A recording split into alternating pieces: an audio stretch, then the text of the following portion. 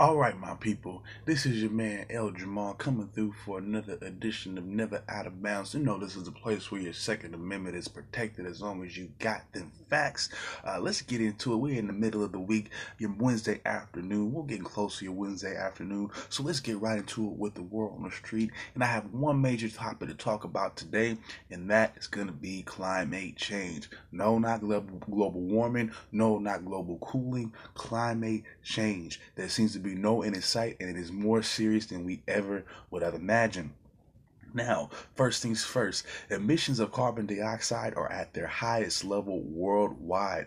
Global emissions jumped 1.6% last year, and it jumped up to 2.7% this year. 37.1 million pounds of carbon dioxide are released every year. This is at an all-time. This is, again, another all-time high. India increased their CO2 growth by 6%. China is actually rose by 5%. These are some of the worst offenders. However, the U.S. produces about the most in total CO2, and also they had a 2.5 growth as well. But also, so has the EU. This is funny because they've all been coming together since 2007, 2008, if I'm not mistaken, in Paris to come together and bring these issues to light, bring these issues of CO2 emissions, carbon footprint, so on and so forth. All this fancy terminology, they've been coming together to talk about all these things and find solutions to combat this. However, like I just previously stated, CO2 levels are rising in unprecedented levels regardless. The UN has been holding a special meeting in Poland. This comes from the this quote here comes from the Secretary General of the UN, Antonio Guterres. He goes on to say, "We are in trouble. We are in deep trouble with climate change. Even as we witness devastating climate causing havoc across the world, we are still not doing enough, not moving fast enough to prevent irreversible and catastrophic climate disruption." This is all they say, all that, and you think about it. Folks in California are paying the most taxes, the highest cost of living, highest gas prices. So again, and you think about why our brothers and sisters, our friends, are going so bad. Well, they pay some of the highest taxes for gas and for diesel in the EU, in the European Union. Yet and still, we're still promoting greenhouse gases. We're still killing our environment. And guess what? People's cost of living is still being affected. So those guys that have been coming together, those rich guys or those rulers that have been coming together, for the G20s and the G6s and the climate councils, it's all bullshit. It's all bullshit. It's literally all bullshit. They're wasting their time. They've been lying to us. What have they been coming together to meet about? They haven't changed anything. The facts are in the proof is in the pudding. The proof is right here in the pudding. Global emissions are at their highest peak. But why are you guys meeting together? And then in France, they turn around and give us taxes. In California, we pay some of the highest prices for gasoline. What are you doing? Nobody wants to go into renewable energy. Nobody, no government, no administration on the global level has pushed on a major scale renewable energy. Trump is still rolling back protections, rolling back EPA protections as we speak. And again, do not call it global warming. Okay, this is not a global warming type. This is not places getting warmer. Okay, this is why it's called climate change. Thank God I went to SSJ, and my Berkeley High alumni would know what I'm talking about. I could have went to AHA. Thank God. Because I wouldn't even know about this stuff. This is climate change, ladies and gentlemen. If you're hearing the term global warming, that's somebody who's ignorant or does not want to know about what's really the deal. This is not a global warming trend. Climate change. Climates are changing. They're not necessarily getting hot. Some places that were originally hot are getting cold, but some places that were originally hot are getting colder. Or some weather patterns are staying longer than usual, like in California. Your drought conditions. Every other year you can have a drought because it doesn't want to rain. It's not about being warm all the time. Stop falling for the hype. That's what the people who don't read say. Oh, global warming, it doesn't feel quite warm to me. That's not the point. It wasn't supposed to just be warm. There's more than warming. That's an aspect of this climate change here. Like I said, shifting weather patterns. It's wetter in some places. It's drier in others. It reverses. Or like I said, the wet patterns continue. The dry patterns continue. Drought, flooding, hurricane stream. Hurricane Katrina was affected by rising temperatures in that area. These hurricanes that you're seeing, even the more recent ones, I believe Michael, same thing. The intensity is being ratcheted up by this greenhouse effect that is happening because of this emission of these carbon cell fuels, which nobody wants to address. But I'll keep going. Wildfires in California. Why do you think they keep going on like that? These are dry conditions. We're dry a considerable amount of the year, which we weren't at one point. Obviously, that's all we're saying here. Dry land creates fire conditions if you add a little bit of wind to it as well. Sure, we can prune back the grass, and we can prune this back in a little bit. But look, it's already that part of it, trimming and trying to rake, that part of the game is kind of over. You've already disrupted the environment with your gases. Corporations, governments. Us raking and pruning hedges and pruning the forest won't do as much as you think it will, especially when you have greedy corporations that don't give a damn. PG&E. I'll just leave faulty equipment around anyways. PG&E. And y'all don't get it. Y'all get it. Y'all will get it though when you start seeing an increase in your taxes because of PG&E in California, at least. This is why they're taking arms up in France right now. This is why I say Viva la France. I'm down with the revolution. I'm down with the workers. Cause see here, I guess we don't get it. We're okay with sinking coastlines. You know the city of Miami, especially along the waterfront, is sinking. Those high-rise buildings, they're sinking because of rising sea levels. Same thing in California. You don't get it. Right there along the coastline of San Francisco, you got a whole bunch of buildings sinking. Sinking.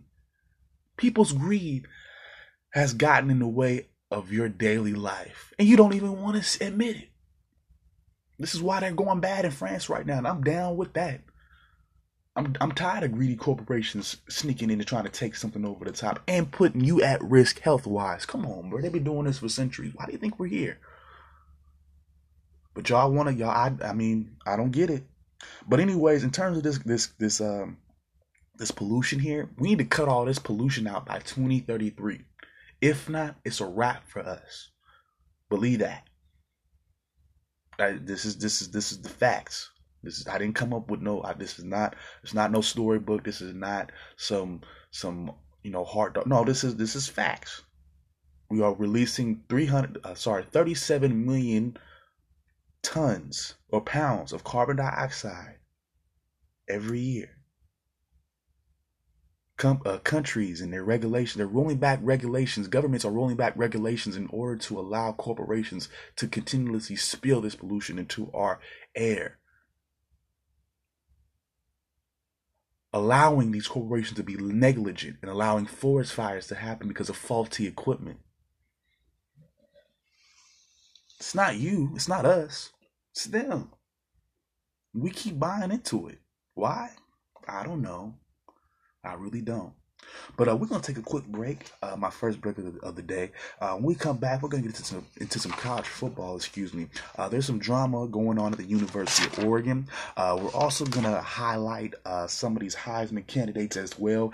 And we do have a coach retirement to talk about. So I will be right back, y'all.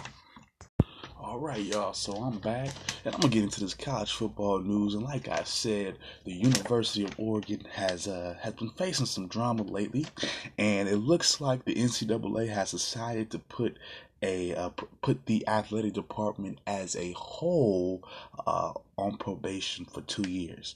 Now, violations occurred in the track and field, also both the men's and women's basketball teams, and also the football team as well. Now, let's break it down a little bit. Also, women's basketball coach Kelly Graves will have to sit out for 2 games for not monitoring his staff and cooperating with the NCAA. Dana Altman also got some flack for not properly overseeing his staff. And also the basketball teams, both of them were fined $5,000 and 1% of their budgets. Now, at least the claims that I'm hearing, they don't. I don't. Well, again, I'm not 100%. Well, I'm not all into the NCAA ruling committee or all that type of stuff. So again, it's obviously a violation. But from what I'm able to gather, basically, for at least for the women's basketball team, their violation was having one of their conditioning coaches or their strength coaches participate in a drill with some of the players. Obviously, that's a rule breaker. I didn't know that, but apparently, other staff that's not, I guess, coaching staff can work out with children, the kids actually, or the students actually, because they're adults at this point. Also, with the basketball program, something a little bit similar, but dealing more with workouts. An official for the basketball team held about 64 workouts with, I believe, high school children or high school kids, prospective recruits. And again, that's a violation. Again, I don't know, how many you're supposed to do in the offseason, if you're supposed to do any. Again, they claim to not know, in both of these situations, there was a situation in which both the parties who committed the action, they weren't really too sure of the rules. And it kind of makes sense because, you are in the off season, you are trying to scout talent. I don't know how you scout talent. I don't know how you're working with talent or helping to get them better if you're not working with those recruits. So I'm not too sure. Again, they've obviously broken rules according to the NCAA. I'm not too sure, myself, what those rules are. Word for word, at least. But again, they obviously seem to not know of the rules as well, it looks like to me. The worst allegation in my opinion, though, is a professor changing a grade from an F to a B minus, which allowed a track and field athlete to stay eligible and also earn her degree. The grade was originally stated to be incomplete, and it was to be made up over the summer, but the online grading system at the university would not allow that to happen. Again, that's probably the worst offense that I can look out for. Obviously, you're changing the grade, but again, I can even see a little bit of some devil's advocates type stuff there. Again, there might have been a situation in which she could not foresee, at least being a student. She might have missed and she being a student athlete. And I think at the end of the day, I've always felt like this about grading and teachers grading. I think it's all arbitrary. I think pretty much if you're on top of your game or at least you're participating in class, I think a lot of times teachers will look to give you the benefit of the doubt unless you're an asshole kid or an asshole student. I kind of do see the jump from an F to B minus. If I was a teacher, I mean, I know it's wrong and all that, but again, according to the university is saying that they didn't violate policies of the university. So again, I can't get on the situation too hard. I personally, if I was a professor in that situation, especially since it's not violating, I still would have given that child a C. I can see where a B minus is a little bit egregious. Again, C is passing. We all know a D and F, of course, is not, and I would have rather taken that over an F. You still get the degree anyway. You still remain eligible, but I do guess because of point GPA averages and all that, B might have looked a little bit better. But again, C would have probably kept it eligible. A C would have gotten her the degree. they're not looking for you to be an A student. I mean, unless that's your thing. If you're passing, you're showing up. I'm like, again, I could see people getting the benefit of the doubt in those situations. Again, unless you're an asshole student, regardless of whether or not you play a sport, a teacher is usually looking. If you're, like I said, if you're on top of your game, and again, like not an asshole student, I think a lot of teachers are looking to give people the benefit of the doubt a lot of times. So that one, even though it's in my opinion, it is the worst of all the allegations. It's still, hey, again, and with that being said, again, they didn't violate school policy. So there you go.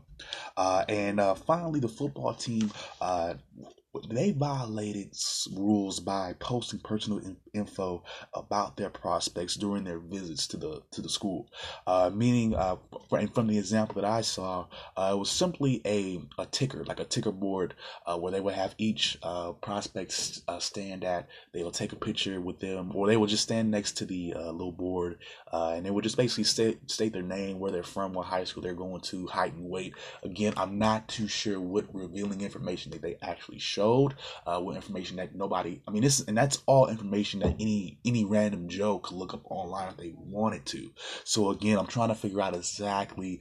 I can't argue with the NCAA. These are their rules, but again, I just don't, and I don't mean to say all this because I'm a fan or nothing like that. But again, some of this, like with the strength and conditioning coach working out with the girls basketball team, again, like, isn't that what they're supposed to do? Like, if she knows basketball, why can't she be out on the court? Like, there's so many rules, and there's so many by rules, and I think that the NCAA every now and again it picks and chooses, just like everything else. It's arbitrary, and they arbitrarily decided to go after the Ducks this time, and I kind of think it's not fair.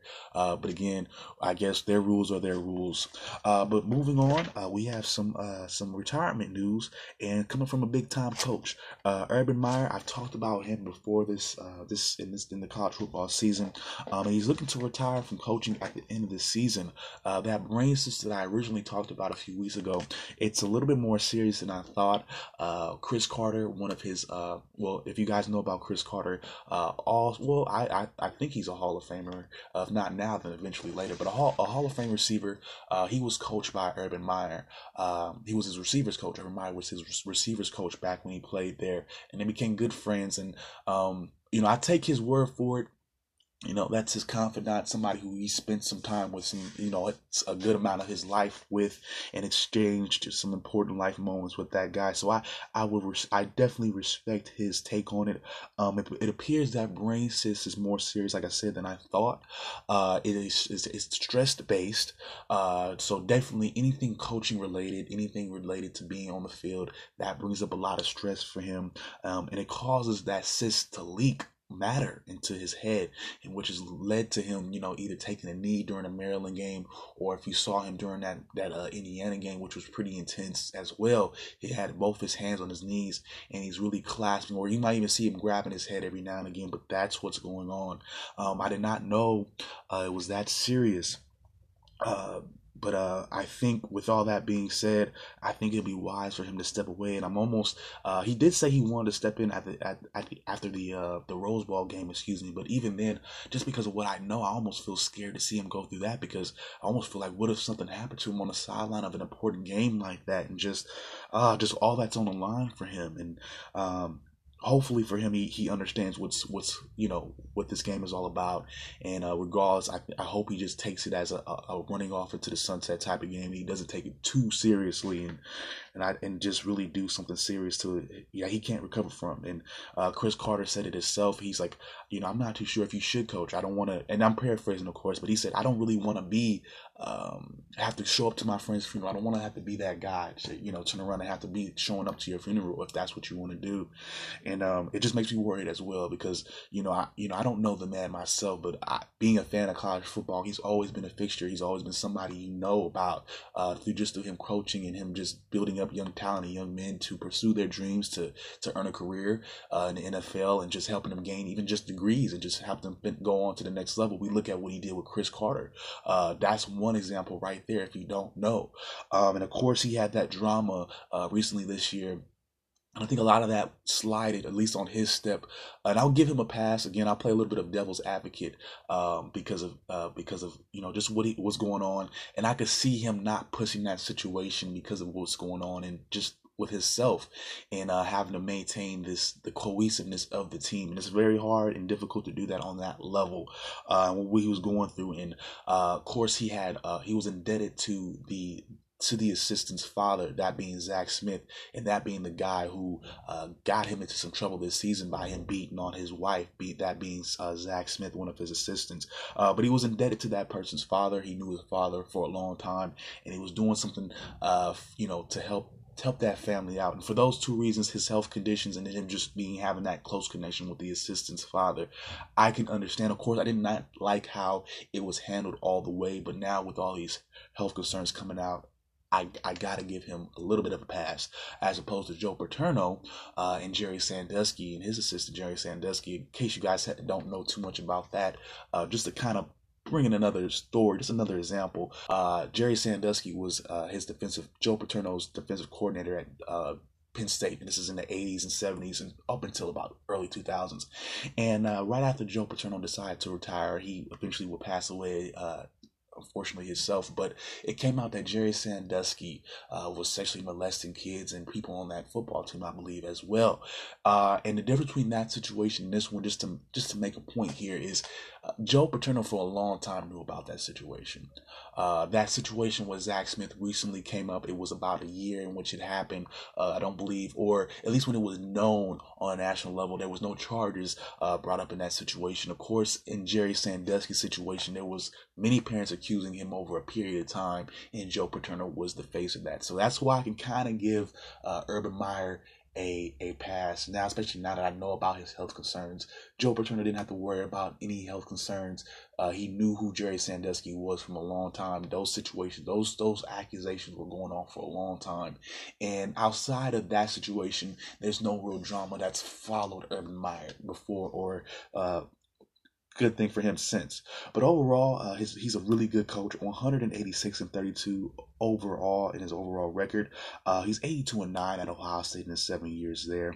He's a 3-time Big Ten champ, a 2-time SEC champ. He's also won a Mountain West championship, conference championship, way back when he coached at Utah. He also started off his coaching career at Bowling Green, which he turned around. I remember them winning a ball game, if I'm not mistaken, as well.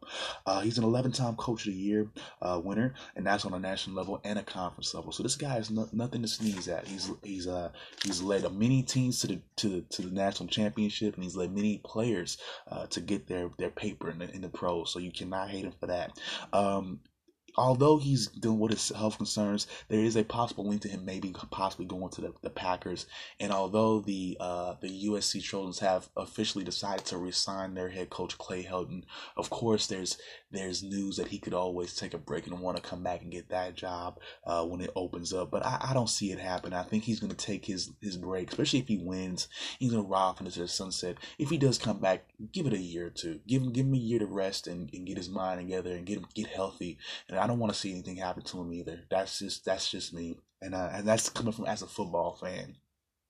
And finally, we got our Heisman finalists. We're gonna go through there real quick. We're gonna have the ceremony, I think, in another week or so, right before the ball games hit. But let's go to the top three right now. There are three, and it's a 3-man race. It's a 3-man quarterback race. But we're not surprised. If you've been watching college football this season, this does not surprise you. But let's go down this list real quick. We got Kyler Murray, 70% completion percentage, 40 touchdowns, 4,053 yards. Of course, you know he recently led the Oklahoma Sooners to a Big 12 championship and a number 4 spot in the playoffs. Of course, they will be taking off against Alabama. That should be, I think it might be a barn burner. If Oklahoma comes to play offensively, it should at least be a barn burner, back and forth scoring, almost like a pinball game. So that should be an exciting game right there. He's also, contemplating playing pro baseball. So he's straddling the line right now. I think his choice will probably be a little bit determined by how well he performs in the playoffs. So we'll see. Number two, we have and this is no real order really. I'm just going down the top three. But Tua Tagovailoa, of course, the quarterback out of Alabama, 3,353 yards, 35 touchdowns. Again, he did get knocked out in that SEC championship game versus Georgia. I think he's slated to play though for a national championship. I don't think it was a serious injury, but again, really great passer. One of the best quarterbacks I've ever seen coming out of Alabama's system. I would not be surprised if he got it, but I think Kyler Murray and Dwayne Haskins, the next guy I'm going to talk about a little bit, have a little bit better numbers than him. But again, he has that Alabama brand, and I think he's the more suited to win this championship. And of course, Dwayne Haskins, his team Ohio State did not make it to the top four for the playoffs, but he definitely had a good season in his own right. 70% completion percentage. I think Kyler Murray is at another point a little bit above his. I think he's 70. Kyler is 70.6. Dwayne is 70.2, I believe. He has 4,580 yards and also 47 touchdowns. So the most touchdowns in college football. I saw him play throughout the season. A real factor in why Ohio State is as good as they are. He can either run the ball as well, just like Kyler Murray is a good leader. He also was able to get it done this year against Michigan in a great game against a number 4 team in the nation at the time. And I like his numbers. Again, I would not be surprised if Dwayne Haskins won it either. I think just because of Oklahoma and what they're able to do offensively, I can kind of see, just as a guess, I could kind of see the committee kind of swing to Kyler Murray just because of how important offense is to Oklahoma and how they use that offense to get them to where they are. Ohio State, they have a really great offense. He's the main focus point of that offense. However, I think them taking a loss earlier this year to Purdue might knock him off a little bit because he really wasn't that great in that game. But let's take another quick break, y'all. When we come back, we're going to go over some NFL stuff. Of course, I got my top 7 power rankings. We also got my 3 takeaways from week 13, and I'm going to wrap that up with 3 questions for week 14. And then also, we got some basketball college hoops to talk about. And then we're going to wrap everything up with some NBA action. So, all right, y'all, I'll be right back. All right, y'all, let's get it. We are back. Let's go through these power rankings real quick for the NFL. Going into week 14. At number 7, I got the Bears. They got an ugly loss. They're coming off an ugly loss to the Giants in OT. They're currently standing at 8-4 overall. They're still number 1 in the NFC East. I think they do have a manageable schedule after they host the Rams, which I do think could be a trap game for the Rams. But finally, with them and Trubisky, they trust. Their evolution is going to depend on the evolution of Mitch Trubisky as a quarterback. With that being said, I got them at number 8 because there's no telling what he has for you in store. There's some untapped potential there, I do believe, but he's still a work in progress. So for right now, they're at number 7. They do have potential to move, though. At 6, we have the Texans. They're currently standing at 9-3. I really do like this team in a way. They're 12th in total yards a game with 374. They're also 3rd in the rushing department. Lamar Miller is having in my opinion, a comeback of the year type of performance. I have not been expecting this from him. 100 yards in the past few games, really good numbers, balancing that offense out, especially with the loss of Will Fuller, a great deep threat for Houston. But they're able to get this job done. They play in a winnable division. That division is looking like it wants to fall apart as we speak. I like their chances. They have a really good defense, third in the league in scoring, only 19.6 points allowed a game, 10th in yards allowed. You can't move on them and you can't score on them. I like them. To me, that's a recipe for good football. The question is, can they take out some of these AFC contenders that have been around for a minute? That's going to be the next question for them. At number 5, we have the Chargers, who are also at 9-3. They're coming off a good win as well, 33-30 against the Pittsburgh Steelers. Their defensive tackle Brandon Mebane is back, so they got some more defensive help, some more tackling. But their schedule is not necessarily going to be easy. I'll have a question referring to them a little bit later on, and it has a little bit to do with that schedule. But in terms of that schedule, they will have to play Kansas City. They'll have to play at Kansas City and have to play Denver, and they also have to play against the Ravens, another playoff, potentially playoff bound team, at least a team in the hunt for a wild card. So, some good teams that have to get past. The question is, can they do it? That'll be the real question for them. And that for now, I got them at number 5. 4, we have the Patriots, 9-3 as well. They can clinch the AFC East next week this week with a win at Miami. This will be their 10th straight. Not too much to say about them. I think they got the AFC East again. I mean, the Dolphins pose no real threat to them, in my opinion. Tannehill, he doesn't compare to Tom Brady. That defense is not compared to the Patriots. I don't see any real in any real logical situation that the Dolphins can win just based off what I'm able to see. I don't even need to read their stats or really go into that game because if for that the Patriots another low level opponent. I feel like they convince me when they get to playoffs. That's when they start to make me a believer in them. During the regular season, I think everybody, I don't know. That's just me. I know the Dolphins ain't shit, so I'm not really buying into this game like this is gonna be like a great achievement. Ooh, 10 years in a row.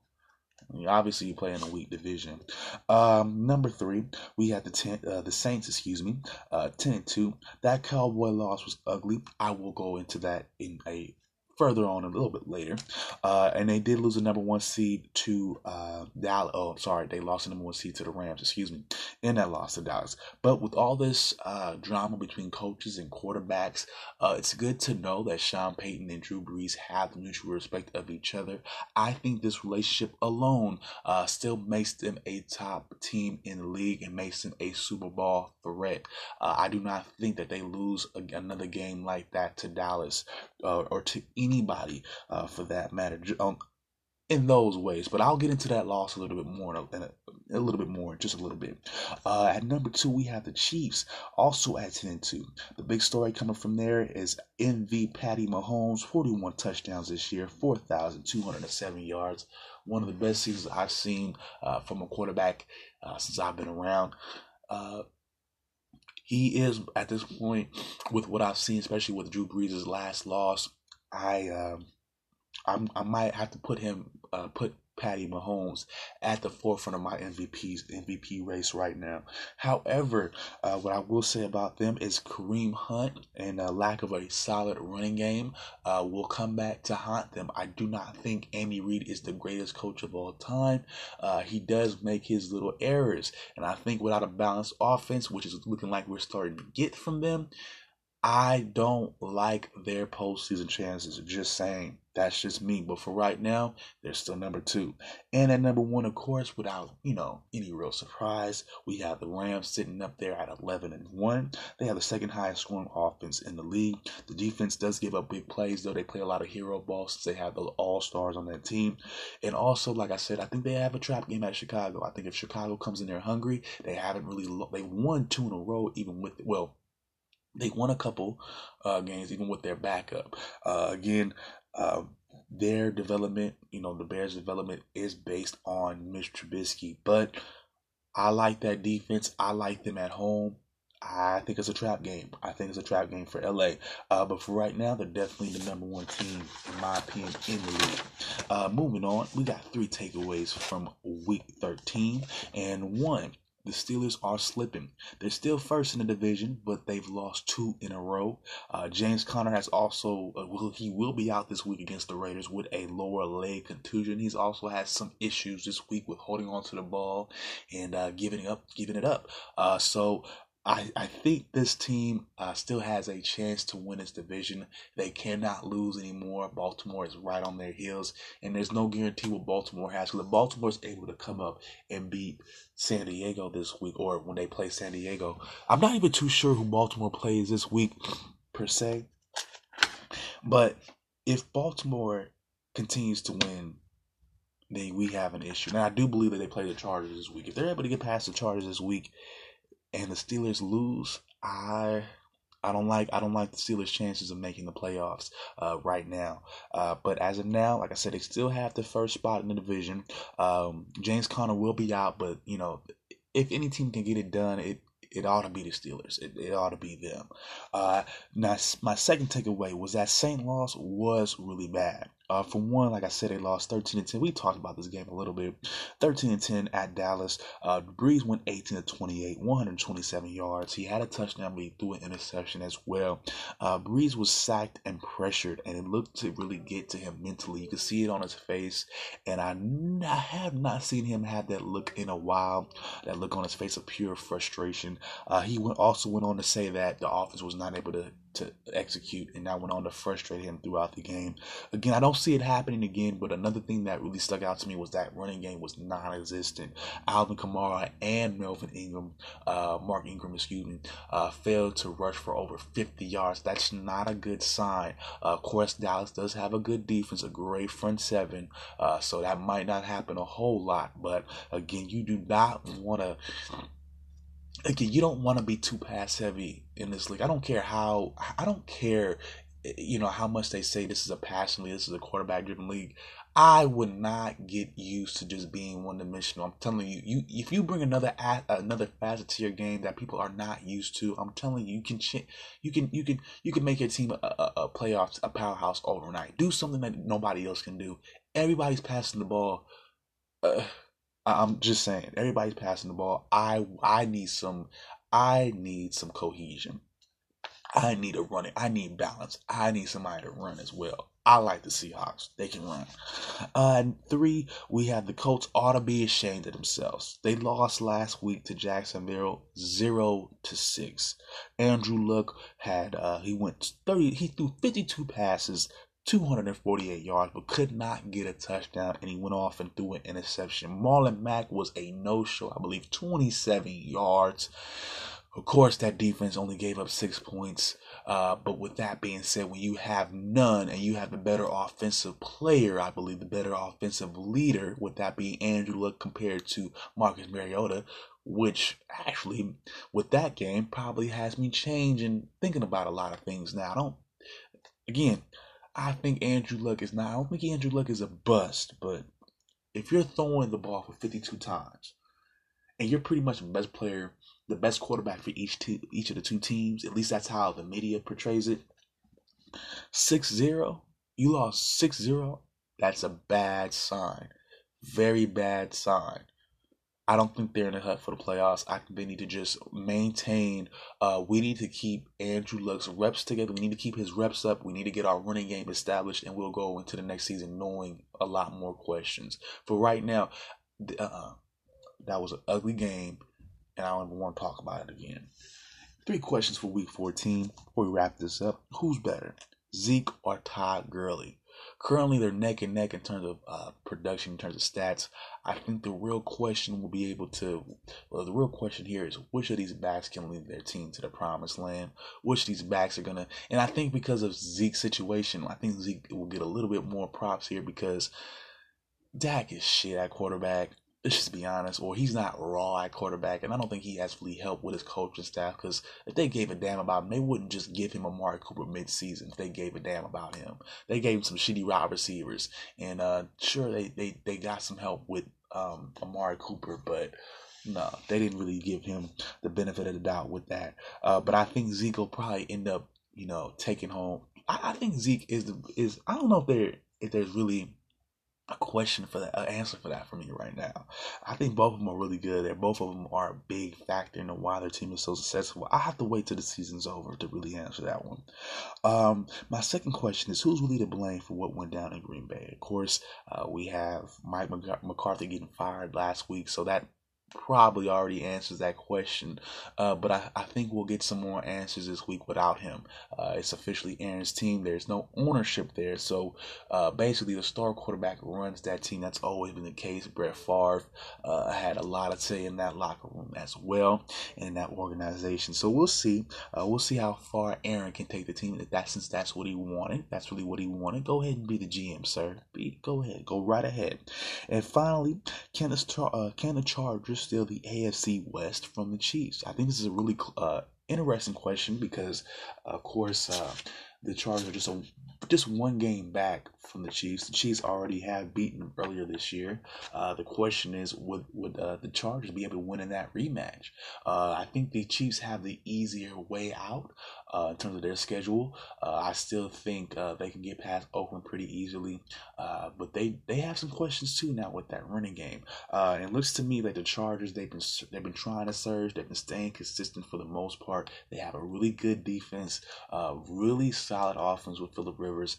I would not be surprised they were able to steal it, but they have to beat Kansas City in that second matchup in order for that to happen. All right, y'all. So we're gonna take another quick break, and when I come back, we're gonna go over some college hoops action. We're gonna go over last night's scores. We're gonna go we're also gonna go over the top 25. Excuse me. And like I said, we're gonna wrap everything up with some NBA action as well. All right, y'all. I'll be right. All right, my people, we are back, and like I said, we're gonna go over this college hoops action, top 25 action. We have number 19 Ohio State getting the win against Illinois, 77-67. We got Hartford losing to number 3 Duke, 54-84. Lemoyne, I don't even know where that school is. I've never even heard of it. They take the L to number 17 Buffalo, 55-89. VMI, aka the Virginia Military Institute, takes an L to Virginia Tech, number 15 in the nation. That score is 68-89. We also got Arkansas Pine Bluff losing to Texas Tech, the 13th team in the nation, 47-65. We also got Villanova, number 21 in the nation, getting it done against their cross city rival. Two Philly teams going at it. Villanova gets the win there, 69-59 against Temple. And we have a big game here, upset actually. Unranked Minnesota was able to get it done against number 24 Nebraska, 85-78 in some Big Ten conference play. Both teams move on to 7-2. Let's break these stats down. For Nebraska, they got some big help from forward Isaac Copeland. He had 17.7 assists. Forward Isaiah Roby also helped out with 15 points, 4 rebounds, and Glenn Watson Jr. also did his thing. He had 14 points and 4 assists as well. Nebraska would go on a 23-6 run, starting the second part of the first half, and up until the beginning of about 3 minutes or 4 minutes in to the second half. They had went up 23-6. Nebraska looked like they were controlling that game from beginning to end, at least in the first parts of the game, and that almost until the end. Actually, no, like I said, they went up on a 23-6 one. They were pretty much controlling that game. I watched the highlights of that. Minnesota would come back and forth to tie the game at certain points in the first half. But after that 23-6 run, you thought they were out of it. But Minnesota got a lot of help out from his point guard, Amir Coffey. 32 points, 6 assists, 6 rebounds. And I'm telling you, he was all over the court in that second half. One thing that I did peeping those highlights was him making all types of plays, passing the ball, shooting the ball, getting rebounds, slamming the ball, slam dunks all over the place. Amir Coffey, in my opinion, is a player of that game, of course, not just from just the stat point, but just him being a factor, just of what he was able to do. Because from the beginning of the game, he was all over the place, making plays, or at least trying to be involved on those highlight plays, those plays that would boost up morale.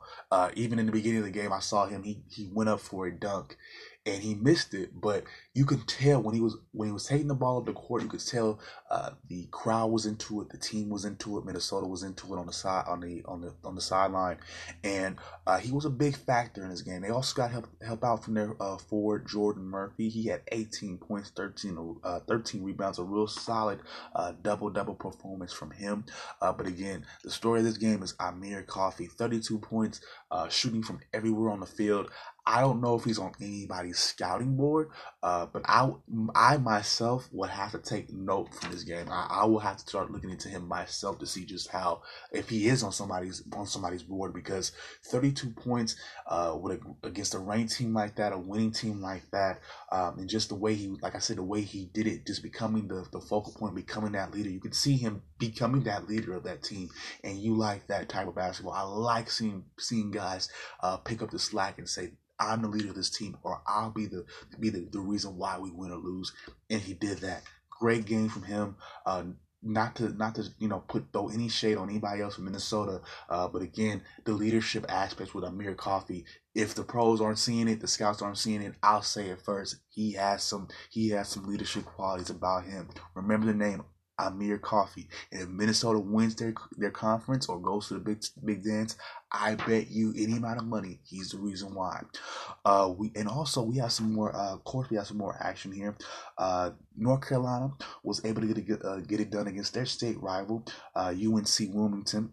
The number 14 Tar Heels got it done 97-69, and finally, in the big time game of the night, number 1 Gonzaga was able to hold off Washington, their state rival, 81-79. Gonzaga goes on to 9-0 on the season. Also, Washington goes down to 6-3. Now, as for Washington, as far as scoring for them goes, guard Jalen Noel, led the way. He had 26 points and 6 assists, and also their other guard, Matisse Thybulle, had 18 points. Now, Washington outscored Gonzaga 49-41 in the second half, which is crazy. I don't see how they still lost, but Gonzaga had a pretty hot first half to get them through. But as far as their scoring goes, they were led by, of course, your man Rui Hachimura, who I've already talked about earlier this season, or at least last week. 26 points, 7 rebounds. He also hit the game-winning shot. This guy, he's a pretty good player too. Again, I don't know where he is at on these people's big board, these draft boards, but I've been looking at his numbers at least for the past few weeks, at least since I've been following some college hoops officially, and he's one of the top players. He's a really good big man. Again, these two guys, Amir Coffey and Rui Hachimura, just looking at what they're able to do, they're making me want to put another segment in this show where I'm going down and I'm starting to break down these pro prospects for basketball. So when I start coming out with that, these are the reason why. These guys put up some good numbers. They're really good players, and I think they have a shot. Again, I'm not a scout, but I'll give it a damn try. Also, they were helped out by guard Zach Norville. He also had a pretty decent game. He's been having some pretty good games the past couple of weeks as well. 14.7 assists, 6 rebounds. Again, on all different sides of the ball, he helped them out. He also got some steals. Same thing with Hachimura as well. Really good on the defensive end. Got a couple blocks and some rebounds as well. But again, they could have lost this game. Like I said, they were outscored 49-41 in the second half. The two guards from Washington were really getting into them. One weakness Gonzaga may have is that backcourt, is that defense along the perimeter. So Washington was able to do a good job of shooting in last night's game. So look out for Washington as well. I think they're a good team. I think they might even be able to challenge in the Pac-12, only because I think Oregon is facing a down year. Stanford is still pretty good, though, but look out for the Huskies as well. Both of these teams played a really good game. All right, y'all, so let's go through the top 25 this week. Number 1, of course, we have Gonzaga at 9-0. We've already talked about them. Not too much to get away from. They are still the power position. At number 2, we have Kansas, who are 7-0. They already have 2 wins against top teams in the 25. They have wins against Michigan State and against Tennessee. However, their center Udoka Azubuike has sprained his right ankle, and there's no real timetable on when he'll be back, but he is a major factor, especially for them in the paint. So look for that to affect them. I don't know if they take losses right right away. They still look to be a good team without him, but just look out for that, my Jayhawk fans. At 3, we have Duke, who is 8-1. At 4, we have Virginia, who is 8-0. At 5, here comes Michigan, the Big Blue, 9-0. At 6, we have Nevada, also 8-0. At number 7, we have Tennessee. We have some SEC representation. They are 6-1 right now at this point in the season. At number 8, we have another SEC team. We're going to the SEC West with Auburn, 7-1 overall. At number 9, back 3 in a row, three SEC teams in a row. At number 9, we got Kentucky, who is also representing the SEC East, and they are 7-1. Number 10, we have Michigan State, who is at 7-2. At number 11, we got Florida State, sitting here pretty at 7-1 for now. At 12, we have Wisconsin, who is 8-0. At number 13, here comes Big Bad Texas Tech. The Red Raiders are currently sitting at 8-0, and they are tied for the first spot in the Big 12 with Kansas. Their best win so far this season is a 72-52 win against Nebraska, and they also have the 10th best defense with 64.8 points allowed. One thing that I will look at them though. One thing that I did find out was that their offense is not as great. They average about 70 points a game, 71 or 74. That's good for about 60th in the nation. So if that's their one drawback, that would be it. That would keep them out of a conference championship game because Kansas can shoot. Kansas can definitely score. They've always been able to do that. At number 16, we have Kansas State, not to be confused with the Jayhawks. These are the Wildcats out there in Manhattan. Manhattan, Kansas. Oh, and not to forget, I'm sorry, I skipped 2 teams. Sorry. 14, we got UNC. They are at 7-2. North Carolina, Tar Heels, of course. We also got Virginia Tech at 15. They are 7-1. And at 16, like I said, the Kansas State Wildcats out in Manhattan, Kansas, not Manhattan, New York. Just saying. Just for those who don't know, I'd let you know. At number 17, we have Buffalo. Yes, in New York, like the Bills, but these are the Buffalo Bulls. They are 8-0 currently, which is surprising. I've never seen them ranked before either. Just like I've never seen Nevada ranked before either. This is crazy. I've seen Texas Tech ranked. I've seen Wisconsin ranked before. I've seen Auburn ranked before. But 2 teams I've never seen in the top 25 is Nevada and Buffalo. Crazy. At number 18, we have Iowa. They are currently at 6-0. They have lost 2 games straight. Look for them to probably lose their ranking unless they win something this week. They will probably be out of rankings by the end of this week. If they lose another game, I would say that they're out. We also got 19 Ohio State. They have a good win. Like I talked about, I just mentioned that against Illinois. Good Big Ten win. They are at 8-1. At 20, we have Arizona State, who is also at 8-1. Now they're a team to look at in the Pac-12 too. I would not be surprised if Arizona State was able to steal the conference as well, especially come conference tournament time. At number 21, we have Villanova. Also had a win last night, like I said, against their cross-city rival at Temple. They're sitting there at 7-2. They lost to, if I'm not mistaken, they lost to Minnesota actually this week. Not this week, but earlier in the season. So Minnesota does have some solid wins this year. Oh, it wasn't. Sorry, I'll get to that team that beat Villanova in just a second. Never mind. Cross that out.